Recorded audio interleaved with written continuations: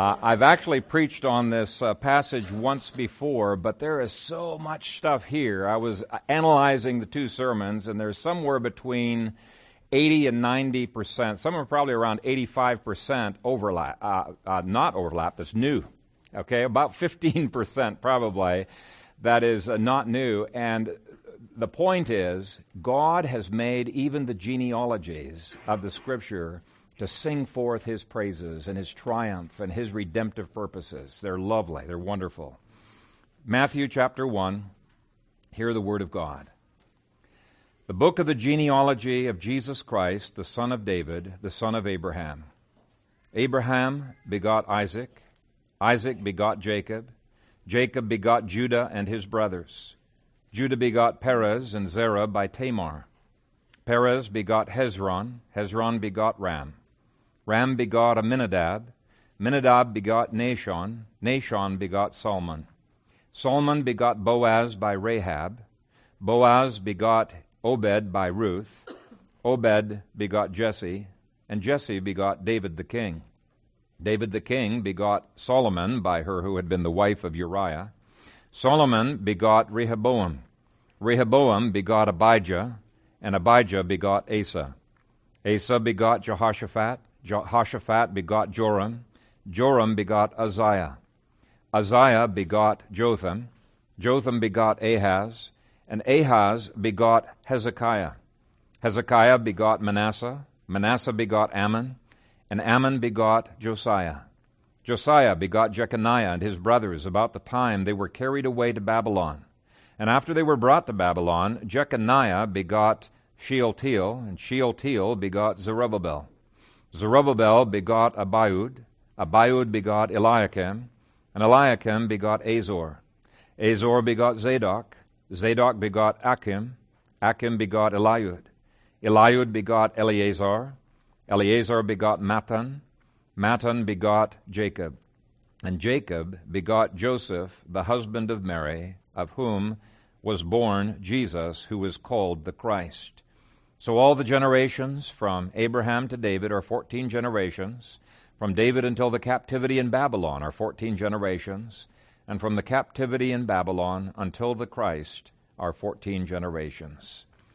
Father, you have told us that we must live by every word that proceeds out of your mouth. That is our desire. That is our glory. We come to you this morning desiring not only to be built up in the most holy faith, but to glorify you in our worship and our responses to these Scriptures. We love you, and we continue to commit this time to you. In Jesus' name, amen. You may be seated. Well, today we're beginning a series of sermons in the life of David, and we'll be most of these sermons looking into the books of 1st and 2nd Samuel, perhaps dipping into a psalm here and there and into some of the prophets.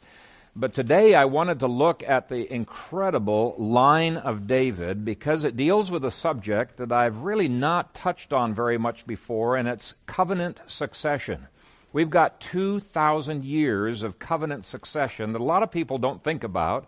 They think it's remarkable, when you got 5 or 6 generations in your background of Christians that have passed on the faith. Here's 2,000 years with, yes, there were a few unbelievers in there, but for the most part, God's covenant succession grabbed these people generation after generation. Now, some of David's story seems like a series of random events until you start digging deeper. But as you start digging into the story of David in 1st and 2nd Samuel, you begin to realize more and more the incredible providence of God and the redemptive history that God was crafting there. And in this series, we're going to be looking at a lot of those little details.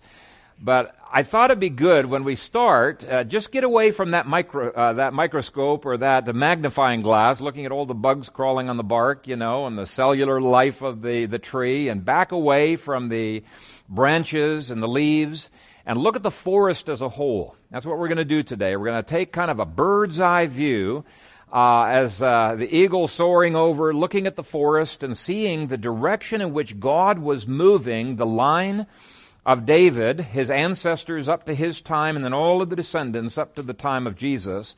And one of the reasons for it is we're going to be seeing that David very self-consciously saw himself as a pivot point in this preparation for the coming of the Messiah. Now, he was an anointed one. That's why a lot of Jews actually call him a Messiah. They call Hezekiah Messiah. It just means an anointed one. But he knew for sure he was not the ultimate anointed one. He was looking forward to the coming of the Lord Jesus Christ in the future and totally depending upon that coming Messiah for what he would live. He was just a faint picture or type of Jesus. But the main lesson I want to teach you today is the critical importance of covenant succession. How do we learn from the failures and the successes in this line of covenant succession?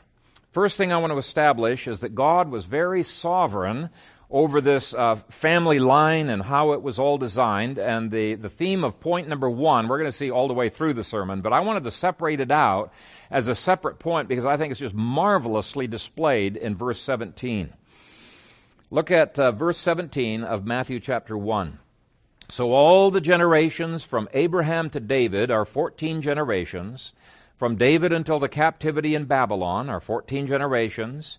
And from the captivity in Babylon until the Christ are 14 generations.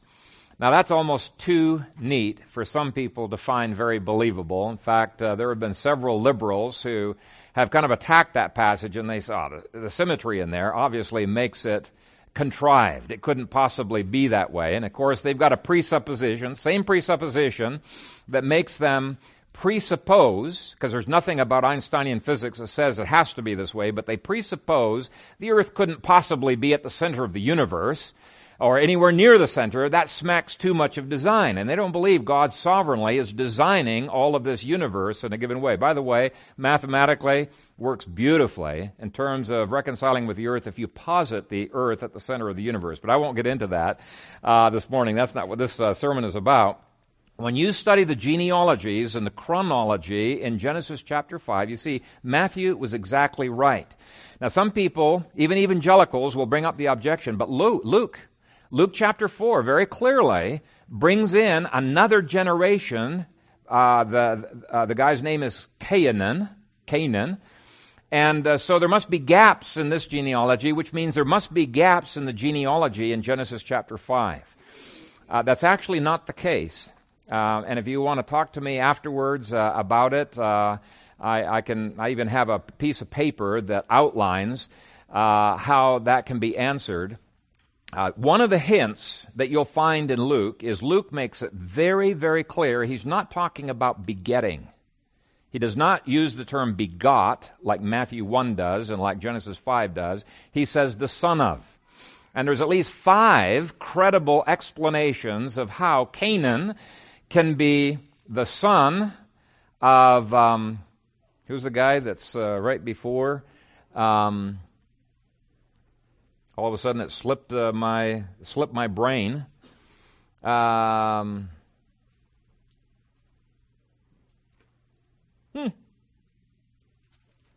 Just completely slipped my brain.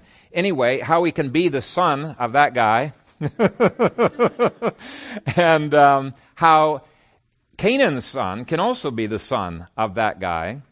And it beautifully reconciles, dovetails them all together where there is no missing gap. There's no gap in the chronology. There's no gap in the genealogy. And you do need to distinguish between the two of those things. But I'm just going to take it for granted you believe in the inspiration of Scripture. You're going to say, hey, Matthew said 14 generations and 3 sequences. I'm going to believe that. But let me quote from William Hendrickson the significance of these numbers. He says, in Scripture, 7 frequently indicates the totality ordained by God. 14, which is twice 7, also brings out this idea. And I would add in here that 14 is a double witness to perfection. But anyway, he goes on, he says, so it would seem, does 3 times 14 equals 42. This is equal to 6 sevens, and immediately introduces the 7th 7, reduplicated completeness and perfection. Now, Christ, of course, is the reduplicated completeness. He is the perfection. And so Luke chapter 4 has Jesus beginning his ministry on a Sabbath, on a Sabbath year in the year of Jubilee, which is the year of liberty, the release of all of those slaves that and many other forms of release as well. And William Hendrickson gives a lot of scripture, and he gives, 24 pages of exposition of this verse, just to show the intricacy of all of the details that God was working out in there. And when you dig into it, it really is marvelous. Each of these 14 generations is crisscrossed with sabbatic years, where the land was supposed to lie fallow, and crisscrossed with Jubilee years. And of course, the Sabbath was supposed to point to Christ. He was to be their rest, and even the land was to get rest. Even this very world is going to enter into redemption. And of course, the Jubilees were supposed to point forward to Jesus. Now, here it mentions the exile. They were in exile for 70 years. Why? Because there were 490 years in which, prior to the exile, Israel failed to let the land lie Sabbath. And Daniel predicts another 490 years, a master jubilee, within which redemption would be accomplished. But backing up a little bit, there are 10 jubilee years from the time that David is born until the exile. That's 490 years there. And I'm not going to go into all of the symbolism, but the history that's involved in verse 17 represents an incredibly grand picture of the salvation that Jesus would accomplish as prophet, priest, and king. Now, in the middle section, that's the house of David as king, which is a lot of what about our series is going to be looking at. That house of David lasts for 490 years until the last king. And then that's a master jubilee. And then there's another 490 years of very faithful descendants of David leading up to the time of the Lord Jesus Christ. And so that's one of the things we're going to keep glorying in during this series, is looking at God's redemptive purposes, how He writes this redemptive story, and He draws people into redemption. And we're going to be seeing that the gospel story is not just individual. Praise God, it's individual. And it's not just outward. He goes inward to the depths of our hearts. And it's not just inward. He captures it corporately as well. He saves kings, and He saves peasants. He saves nations, and His redemption covers every area of life. And we're going to be seeing a whole bunch of cool lessons in redemption. A second thing we're going to be looking at in this series is the amazing providence of God. Now, just think of the symbolism I've just gone through and all of the crisscrossing patterns that God had to very literally work out in history. That symmetry, the odds of that happening by chance are next to nothing, next to nil, right? God was at work, sovereignly working all of those things together for His glory. Every person in that genealogy was perfectly prepared by God to prepare for the coming Messiah. There could not be one less, there could not be one more. Everyone was needed, everyone was counted for. Now, there was a lot of chaos that we're going to be looking at a little bit today, chaos in that genealogy. But here's the neat thing. God's symmetry was designed to work in the midst of that chaos. You see, God's absolute predestinating plan, which covers all of the details that are out there, works in, around, and through the chaos of man's freedom in a way that brings the two together. And so you got God's sovereignty, you got human responsibility, but they're not irreconcilable things. In God, He brings them together. He holds man responsible for his actions. We're going to be seeing there's profound implications of that doctrine in this series on David that we're going to be looking at. Now let's look at another application of these 14s and all that they presuppose.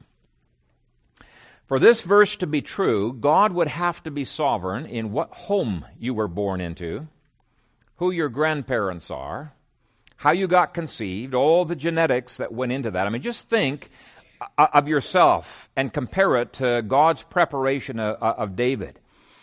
For you to be who you are, God had to control all of your ancestors stretching thousands of years back in time to make you specifically who you are today. Now, you might think, well, I wish God had made me different, different genetics. I don't like the way that I have been made.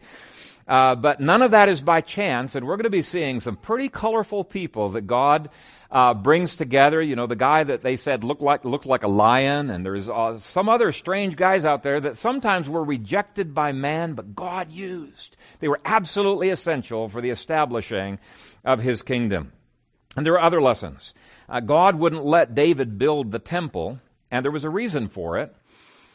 He, in terms of the symbolism he was creating, he wanted a prince of peace to build that temple.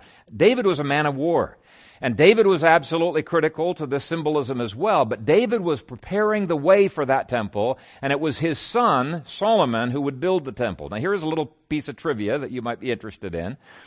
If you count from the time that the temple was dedicated all the way up till Jesus was born and circumcised. That was His dedication, and Jesus is the final temple. His body is the temple of the Spirit, okay?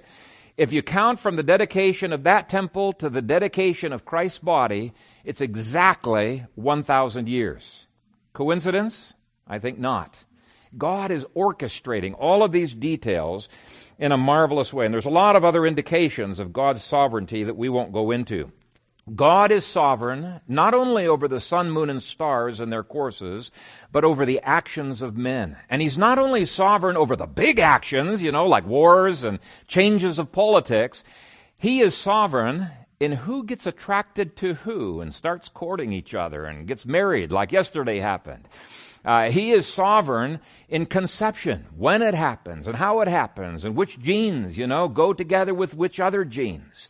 God is sovereign in the details of life, and He's sovereign even over the difficult past that you had, maybe even in some cases the sordid past that you have had, just like He was sovereign over the difficult and sordid backgrounds that some of the people in this genealogy had.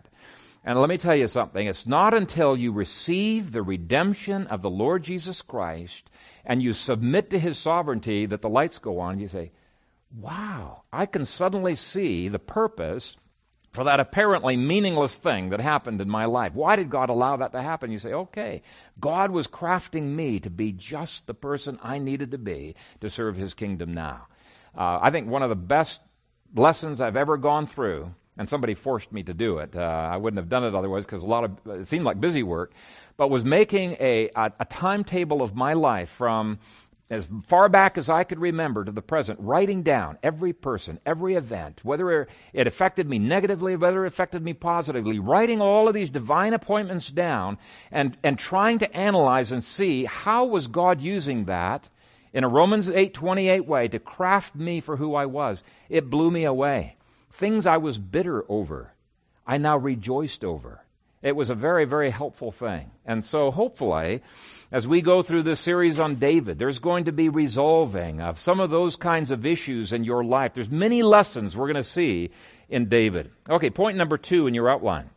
Verse 1, we're going to go through this verse by verse here. Verse 1 says, the book of the genealogy of Jesus the Christ, and the word the Christ is just the Greek form of the Hebrew Messiah, of Jesus the Christ, the son of David, the son of Abraham. I want you to notice that in some way, the whole book of Matthew is going to be an exposition of this genealogy, because he calls it here the book of the genealogy of Jesus. Now, the very first verse here of this book would have caught the attention of a Jew. It would have hit them between the eyes. What? The Christ has come, the Messiah has come. We've been looking for Him for 1,000 years. How could we have missed Him? And there were a lot of people in Israel who were skeptical that Jesus could possibly be the Messiah because they said, hey, if the Messiah has come, then why is Israel not over Rome? Why are we not ruling over the nations? Why don't we have wealth and power? And why don't we have all of these things that the rabbis say that we should have? And what Matthew does by the inspiration of the Spirit is he's crafting this genealogy in a way that makes the Jews realize God's purpose was not to save us from all of our uncomfortable circumstances. You know, that's the promise of politicians and political saviors, isn't it? Vote for me, and there'll be a chicken in every pot. And I'll save you out of, the depression or the inflation or the deficit, or I'll save you from terrorism. You vote for me and I will fix everything. That sells a whole lot better than what Jesus is promising. He's promising to save us from our sins and our irresponsibility, and He does not guarantee He's going to remove you from every difficult circumstance in your life. That's a hard sell for some people. They'd rather have a political Messiah who saves them from their difficulties, but He won't mess or touch with their hearts. I want a Savior that won't mess around with my heart. You just leave me alone, but take away my bad circumstances. That's not the Messiah of this genealogy. The Messiah of Abraham was a Messiah who came to save him from his sinful actions, his sinful attitudes, his fears, his lying, all of the other things that had gripped his life. This was what the Messiah was about. It was not a Messiah to help us escape from our circumstances, but to triumph over them and to transform our circumstances. And so the bottom line of this point is that if you guys have embraced a hope from the world that is false, repent of it. Throw it away and say, Lord, I want to embrace the hope of David. I want to embrace the hope of the Lord Jesus Christ. And in this series, we're going to be seeing what is the hope of David. Verses 1 through 6, this is point number 3, list the people who formed David. Now, verse 1 starts with Abraham, and the Jews were very proud of Abraham. And that's not necessarily a bad thing. I think we need to have far more connection with our past than we do. We're not covenantal enough in America. We are so impacted by the individualism of American philosophy, we don't honor our ancestors like we should. We don't study our ancestors and try to learn from them and retain the heritage that they've passed along. But in Jewish culture back then, they had idolatrized Abraham. So there's a difference between honoring and idolatrizing. They had set him on a pedestal, almost treating him as if he's a person who couldn't sin. He sinned. He sinned. And before he came to Christ, what was he? He's described as an idolater in Ur of the Chaldees. Now, yes, God saved him out of that, but in himself, Abraham had nothing of which to boast. That's why they called him a man of faith. He's looking to Jesus. That's where his focus is all the time. Jesus was the author and the finisher of his faith. But here's the point for our sermon today. Abraham starts the line of covenant succession. He's the first generation Christian, so to speak, before Christ came. He starts this line of covenant succession that's going to keep going and going and going. And I think you're going to find this covenant succession concept to be very, very encouraging for you. Verse 2 says, Abraham begot Isaac. Now, yes, Isaac was a hero of the faith too, but he was not perfect. He was a coward who allowed his wife to go to a harem rather than face the risk of getting killed. Where did he get that from? He inherited it from his dad, right? In fact, he inherited some other sins from his dad. Fear, manipulation, lying. How would you wives like it if your husband just let some sleazy sheik, steal you away to his harem and he didn't do anything to protect you? I mean, this is what Abraham and Isaac both were guilty of. And so the Bible honors Abraham, honors Isaac as fathers, but it does not put them on a pedestal. It makes them examples in our lives. And here is one of the examples that he says. He says, watch out, guys. Because of the principle of covenant succession, you have a tendency to pass on to your kids not only good, but to pass on to your kids bad. Now let's just take one example. Favoritism. Who was Abraham's favorite? You might think Isaac. If you read the text, it really wasn't. It was Ishmael. Oh, Lord, that Ishmael might live before you. Oh, that you might have your covenant with Ishmael. He wanted Ishmael to be favored. Who was the favorite for Isaac? It was Esau. It was not Isaac at all. He was receiving this, maybe even without thinking, from his father. In his old age, if Isaac had gotten his way, Israel would never have been blessed by God. It would have been the hated Edomites that would have been blessed and would have dominated Israel, despite the fact Remember, he wanted to bless Esau rather than blessing Isaac, despite the fact that God had said, no, it's going to be through, Jacob. It's going to be through Jacob. He failed to bless Jacob. It's going to be through Jacob that my seed will arise. And so Jacob got blessed, but it was no thanks to Isaac. It says, Isaac begot Jacob. Now, Jacob was a schemer and a liar. And again, where does he get that from? He gets it in part from his parents. Now, we're going to be seeing later on in this genealogy that God teaches some of the descendants to realize, hey, there are patterns here that we've been receiving from our parents, and we're stopping that right now. We are cutting off the ancestral sins that have been plaguing us for many a time. And I tell you, we've got to learn to do exactly the same thing. To put the sins of our ancestors under the blood of Christ, to cut off any legal ground that they may have given to Satan, and to move forward, to get out of that rut that the generations tend to fall into. Well, apparently here, Jacob hasn't figured that out yet.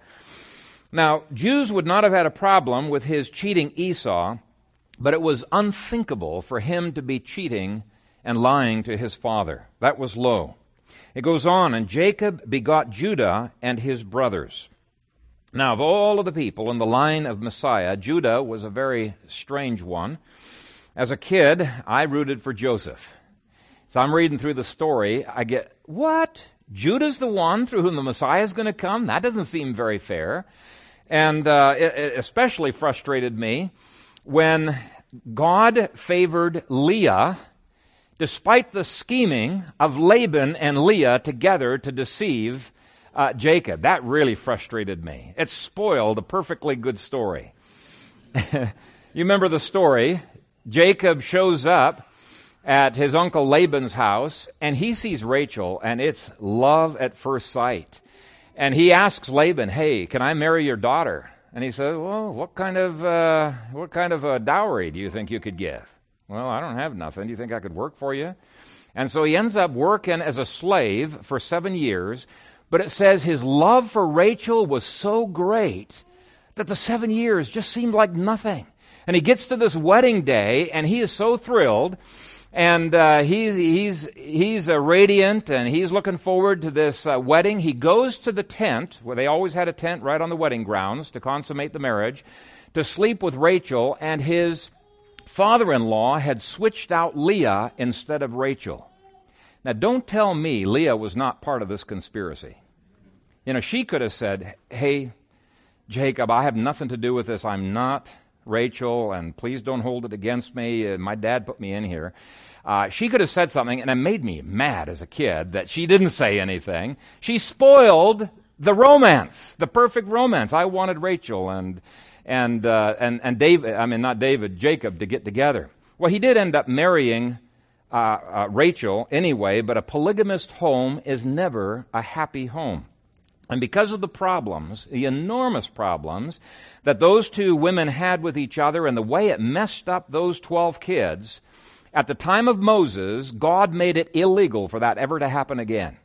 Now, it's always a sin. It's always been a sin, but he made it illegal for a man to marry the sister of your wife before your wife has died. Okay, that became illegal for all time. Why? Because there were so many problems. Now, I bring that story up because God can work and bring covenant succession in a good way despite our messed up problems, but don't ever overlook those problems, because those problems are going to negatively affect your kids just like they negatively affected Jacob's kids.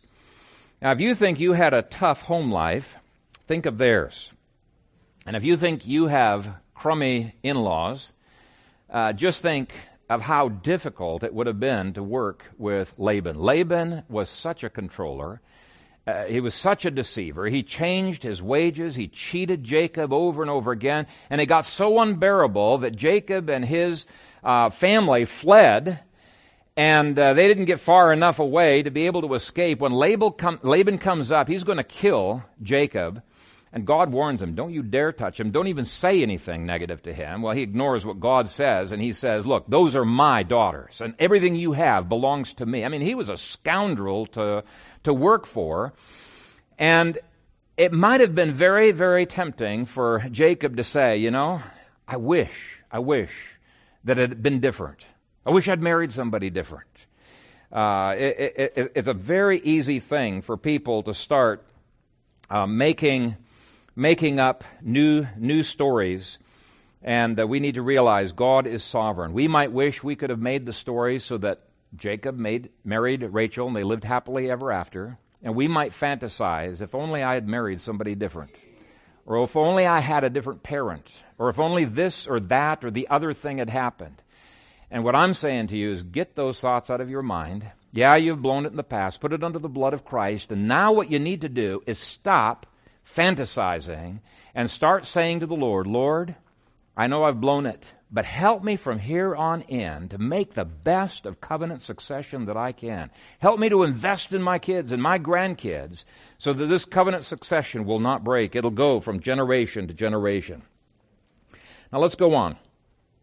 Jews could have overlooked the fact that Judah was willing to visit a Canaanite harlot, perhaps, that he unknowingly committed incest in the process. But I think what would have seemed strange to those Jews is that he plotted to kill his own brother Joseph. And then when the Midianites came along and said, hey, we can make a buck off of this. Instead of killing him, let's sell him. And they sold him into slavery. And to put insult to injury, in their mind, when you're counting genealogies, he married a Canaanite. Canaanites were condemned to destruction later on. It just seemed like an odd thing.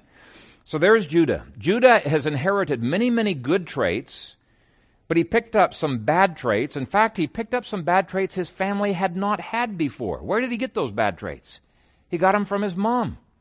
Okay? And so we've got to be thinking in our minds when we're marrying off our kids, what kind of impact will the potential new spouse bring to covenant succession? Will it help it? Will it hinder it? We need to be praying about these things. We need to be working on them. Evaluating marriage is very important. Now Matthew goes on. Judah begot Perez and Zerah by Tamar. Now this is, for a Jew anyway, an embarrassing little piece of history. Not only is the Messiah a son of idolaters, adulterers, a man guilty of attempted fratricide, he was the son of an incestuous relationship. You see, Tamar was Judah's daughter-in-law. What a mess. What an absolute mess we see in some of this early genealogy. And yet, what is God in the business of? He's bringing beauty out of ashes, isn't he? And he's restoring people out of their messes. The next set of names represent people who were born in the Egyptian captivity. Perez begot Hezron. Hezron begot Ram. Ram begot Amminadab. Now, these were generations that Joshua describes as having been caught in idolatry to the point where eventually they become total idolaters, total unbelievers. And let me tell you something, brothers and sisters. You can have in your family covenant succession that's building generation upon generation where you're handing on an inheritance and it be lost overnight. You see, by the time of Perez, there was quite a bit of inheritance that had been passed on that was good. It was lost overnight. And it can happen so easily to any one of us. We've got to be on guard with our hearts and how we pass on the faith. Now, Amminadab's an interesting guy here. He was initially a total unbeliever, worshiping false gods, and you might think, okay, so much for covenant succession. There goes the whole family line. And yet God saved him out of Egypt and shows that his mercy is present even when we blow it. So here's something I want you to consider. I know some of you are discouraged because you don't have a long line of covenant succession like we've had in our family. On my mom's side, we can trace back godly Christians going all the way back to the 1060s A.D. My dad's side, not quite as far, and some people have said, I wish I had that.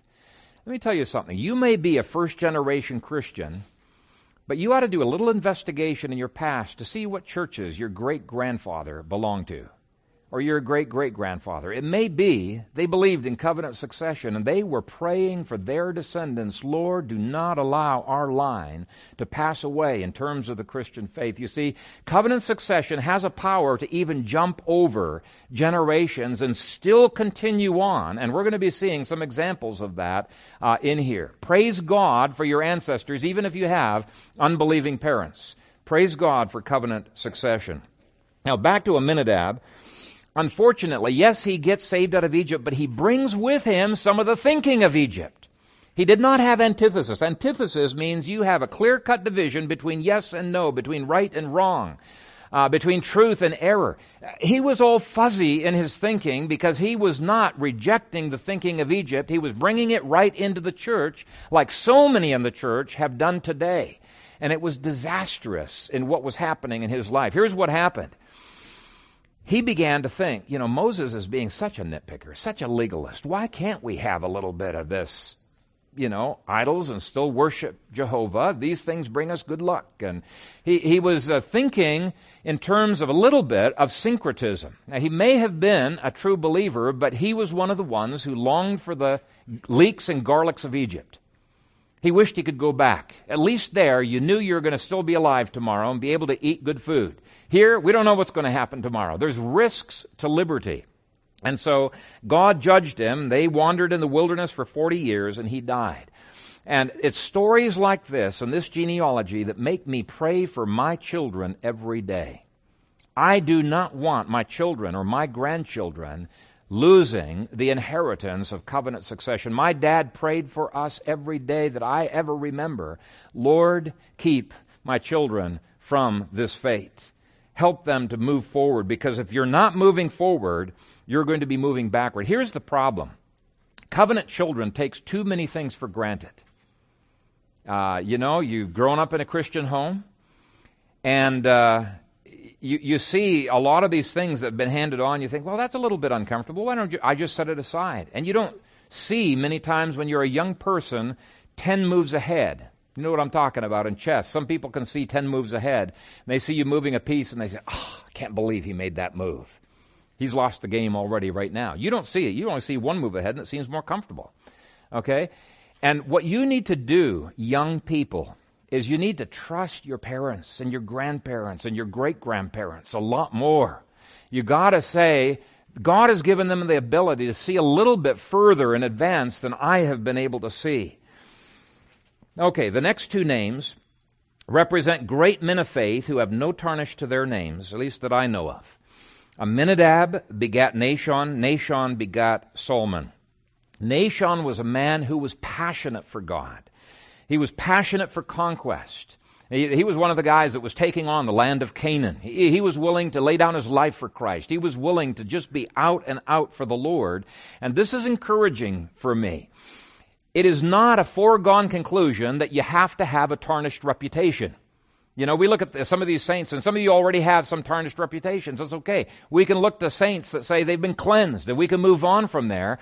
But you kids and others who have not already been there, you can go through life without a tarnished reputation. God wants you to be like these men, and He wants you to be like the men in the last set of 14 generations who were faithful, who did not have tarnished reputations. That's where God wants you to be. Okay, he goes on. Nothing wrong with the next name, even though some Jews would have cringed at another Canaanite in the family tree of Messiah, but it says, Salmon begat Boaz by Rahab. Remember the story of Rahab? She was a former temple prostitute who got saved and who hid the spies and, in effect, delivered Jericho into the hands of the Israelites. And so Solomon married a Canaanite temple prostitute, but the Scripture portrays that as a good thing. Why? Because she is saved, she's redeemed, she's cleansed from her past, and it shows the marvelous grace and the power of restoration that God has. Now, it seems as if Matthew is just continuing to undermine the prideful arrogance of the Jews, because they're so proud of their outward pedigree, they fail to look at the heart. And I think any uninspired Jew who wrote this genealogy would have left out the names of these pagan women. Matthew, by inspiration, he doesn't do that. He says, Boaz begot Obed by Ruth. And of course, you remember the story of Ruth. Josephus gives us a little background history on Ruth. She, according to him, was the daughter of Eglon, the king of Moab. Now, Eglon was a hated king, a despicable king, a ruthless king. And when Ehud, the judge, came up to deliver his tribute, and he had the swords under his garment, and nobody's looking, he pulls that out and stabs Eglon in the stomach. Everybody cheers because this guy's out of the picture, and nobody probably would have even thought of God's grace redeeming one of that wicked man's children. Yet that's exactly what he does. He redeems Ruth to himself. Now it starts first with an unlawful marriage. Chilion marries Ruth, and that would have been a mixed marriage. He should not have negotiated for that marriage. He dies childless, and Ruth is childless, and she's a widow. But by God's grace, Ruth is soundly converted to the true God of Israel. And if you've never read the book of Ruth, you've got to. You've got to read it. It's just an incredibly fun story.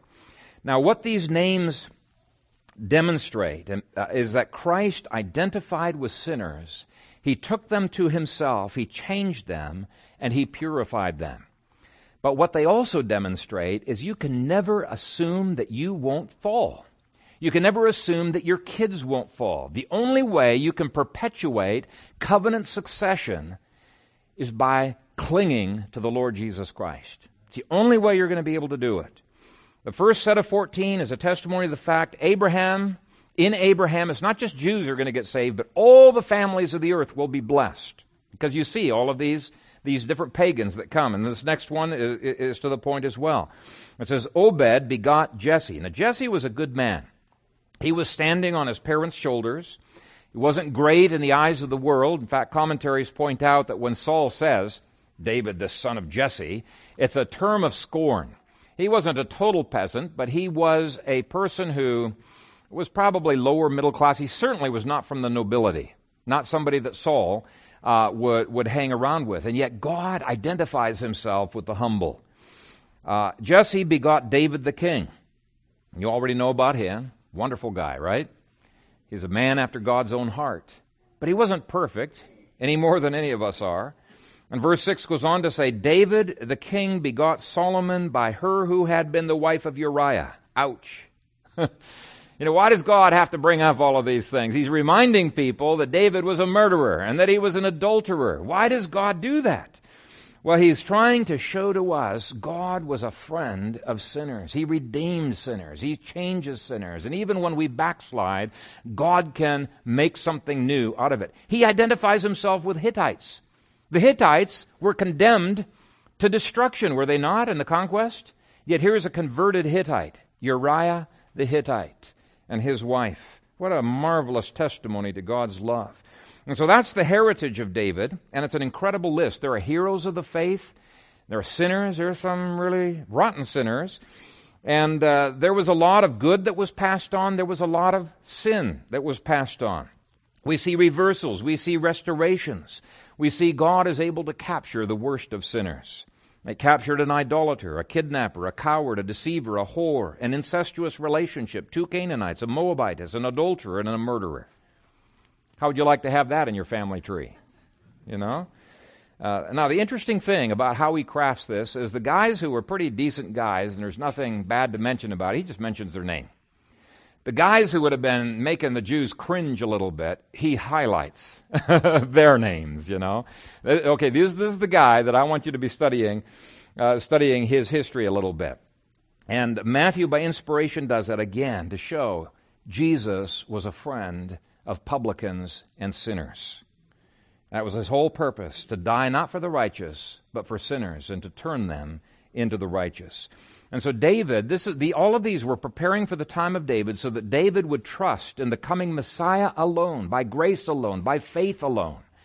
When he heard these stories from the past, and I'm sure David heard those stories over and over again, what they did is to make him not be trusting in his own self-righteousness, to be saying, Lord, there but for the grace of God I will be. Lord, I trust in your coming Messiah. Now, when we get to the house of David, we find David to be a man after God's own heart, we've already mentioned, not perfect. But when he fell down, he always repented, almost always repented right away. Sometimes it took a while, but he'd repent, he'd get up, he'd walk by grace again. And if you want to be men and women after God's own heart, do it just like David did. And let me tell you something, if you hate sin as much as David hated sin, and you love his grace as much as he loved his grace, and you love righteousness like he did, God will powerfully use you. It's guaranteed He will use you.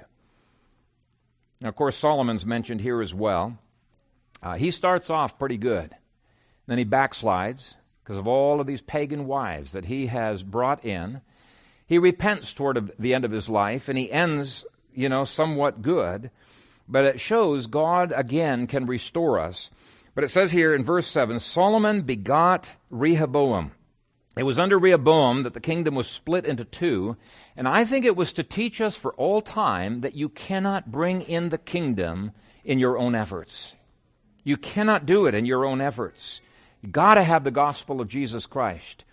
Less than half of the kings that are mentioned here are good kings. More than half of the kings that are mentioned here are evil kings, are bad kings. Let me tell you a little secret about the good kings.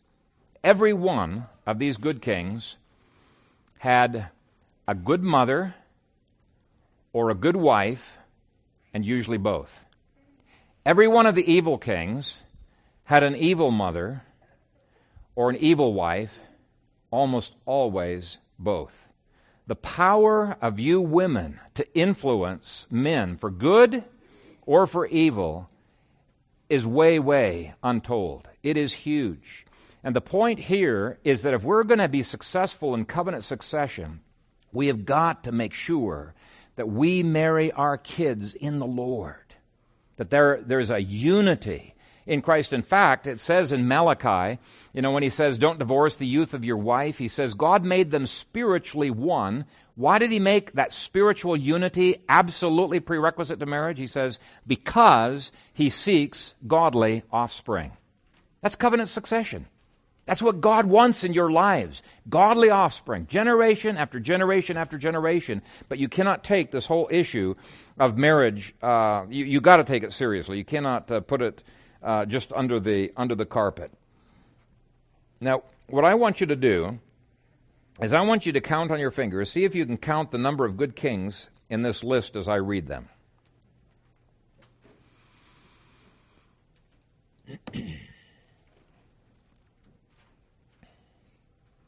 Okay, it says Rehoboam begot Abijah. Abijah begot Asa. Asa begot Jehoshaphat. Jehoshaphat begot Joram. Joram begot Uzziah. Uzziah begot Jotham. Jotham begot Ahaz. Ahaz begot Hezekiah. Hezekiah begot Manasseh. Manasseh begot Ammon. Ammon begot Josiah. Josiah begot Jeconiah and his brothers about the time they were carried away to Babylon. If you counted 5 kings as being good, you're correct. 8 kings were bad kings, evil kings. As I mentioned, every one of them, the power of women in their lives. So here's my application. Don't take marriages to covenant people for granted. Many covenant people abandoned the faith. Many of these bad kings were covenant people who had not sanctified themselves in the small areas of life, and they ended up being compromised in the big things. In fact, some of these covenant people, they were generally good, but they did not take down the high places. And what happened when they gave Satan that legal ground?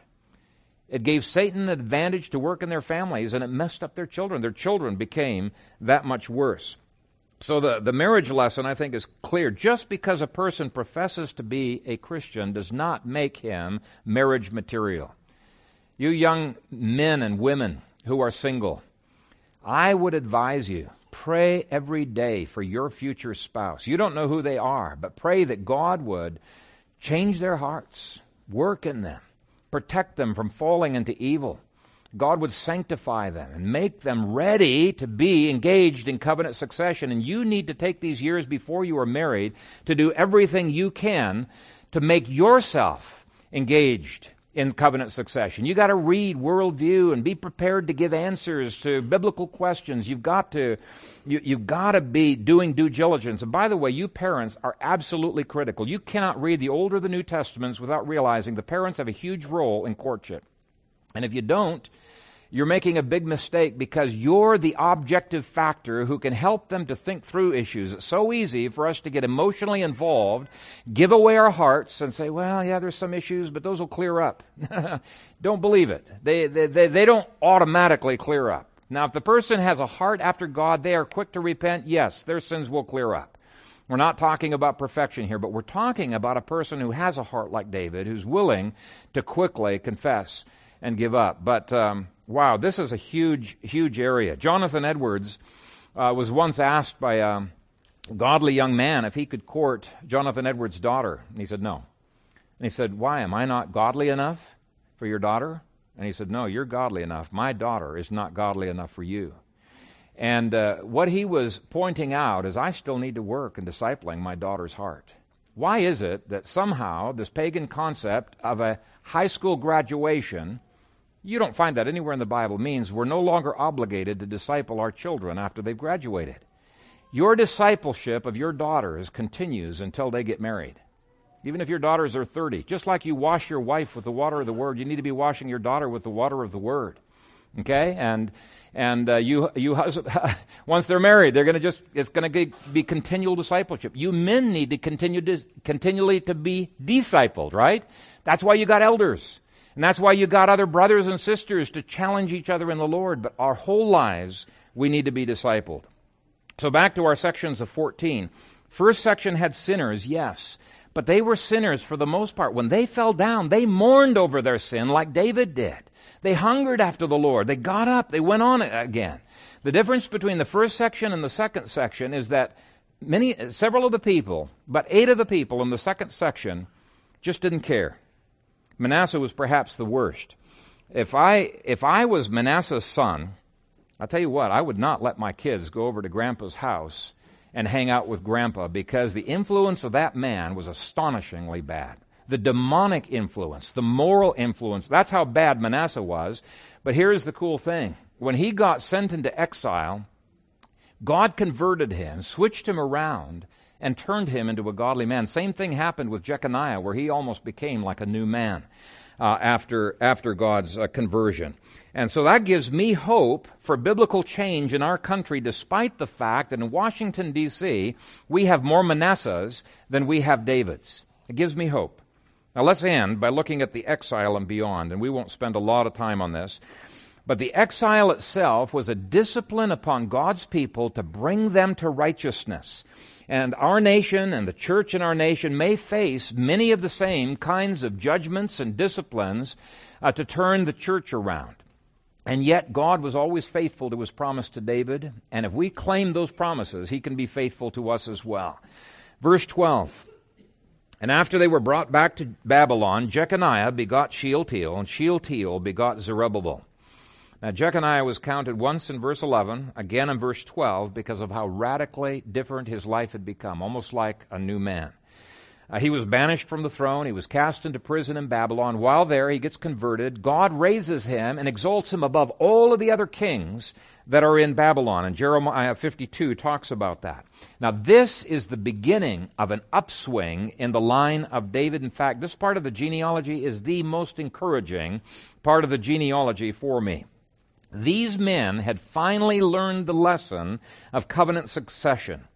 Covenant succession is faithfully passing on the faith from generation to generation, to the next and the next and the next, without any stop.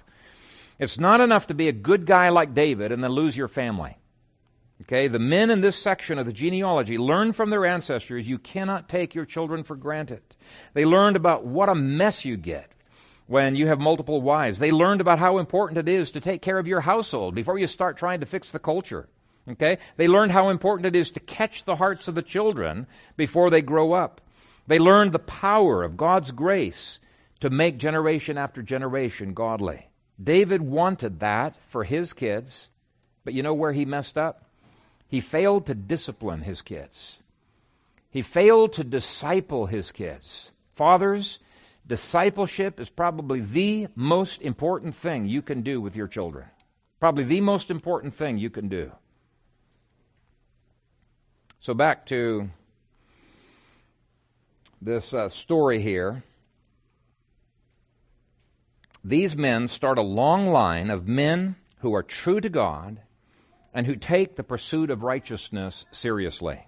Covenant succession can happen. Jonathan Edwards is just one of several families that you could study, and you will see a long line where every generation, the people, they love the Lord. They're following after the Lord, and the Lord is powerfully using them in all kinds of levels of government and education and other areas to promote the kingdom of Christ. Study the line of Jonathan Edwards sometime. I think you'll find it very, very encouraging. Now, I just want to look at a couple names here. Zerubbabel is described as being as close to God as a signet ring. Boy, wouldn't you love that to be God's description of you? You're as close to me as a signet ring. And so the beginning of the line starts with righteousness during troubled times. The line ends with Joseph, who was a righteous man in troubled times. And in both of those cases, you can see that God's praise is not because of how many things you accomplish. God's praise comes because you're faithful to Him. You just leave the results up to God because of faithfulness. Okay, they were not trying to, as our ultimate goal, win elections. Sure, we love to win elections. That was not their ultimate goal. Their ultimate goal was to be faithful to God and leave the results in His hands. And I think this is a lesson to us as well. It does not matter if you are unknown and insignificant like the carpenter Joseph. It doesn't matter whether you live in peaceful times like Zerubbabel did or warfare times like the Maccabees. What matters is, are you faithful to God in the small and the big things, and are you willing to pass on the faith to your children? There is no reason why your children cannot stand on your shoulders and go beyond where you've been able to go. If you will empower them, give them tools, teach them to avoid the mistakes you made. That assumes you got the humility to admit you've made mistakes, right? Teach them to avoid those mistakes. Disciple them.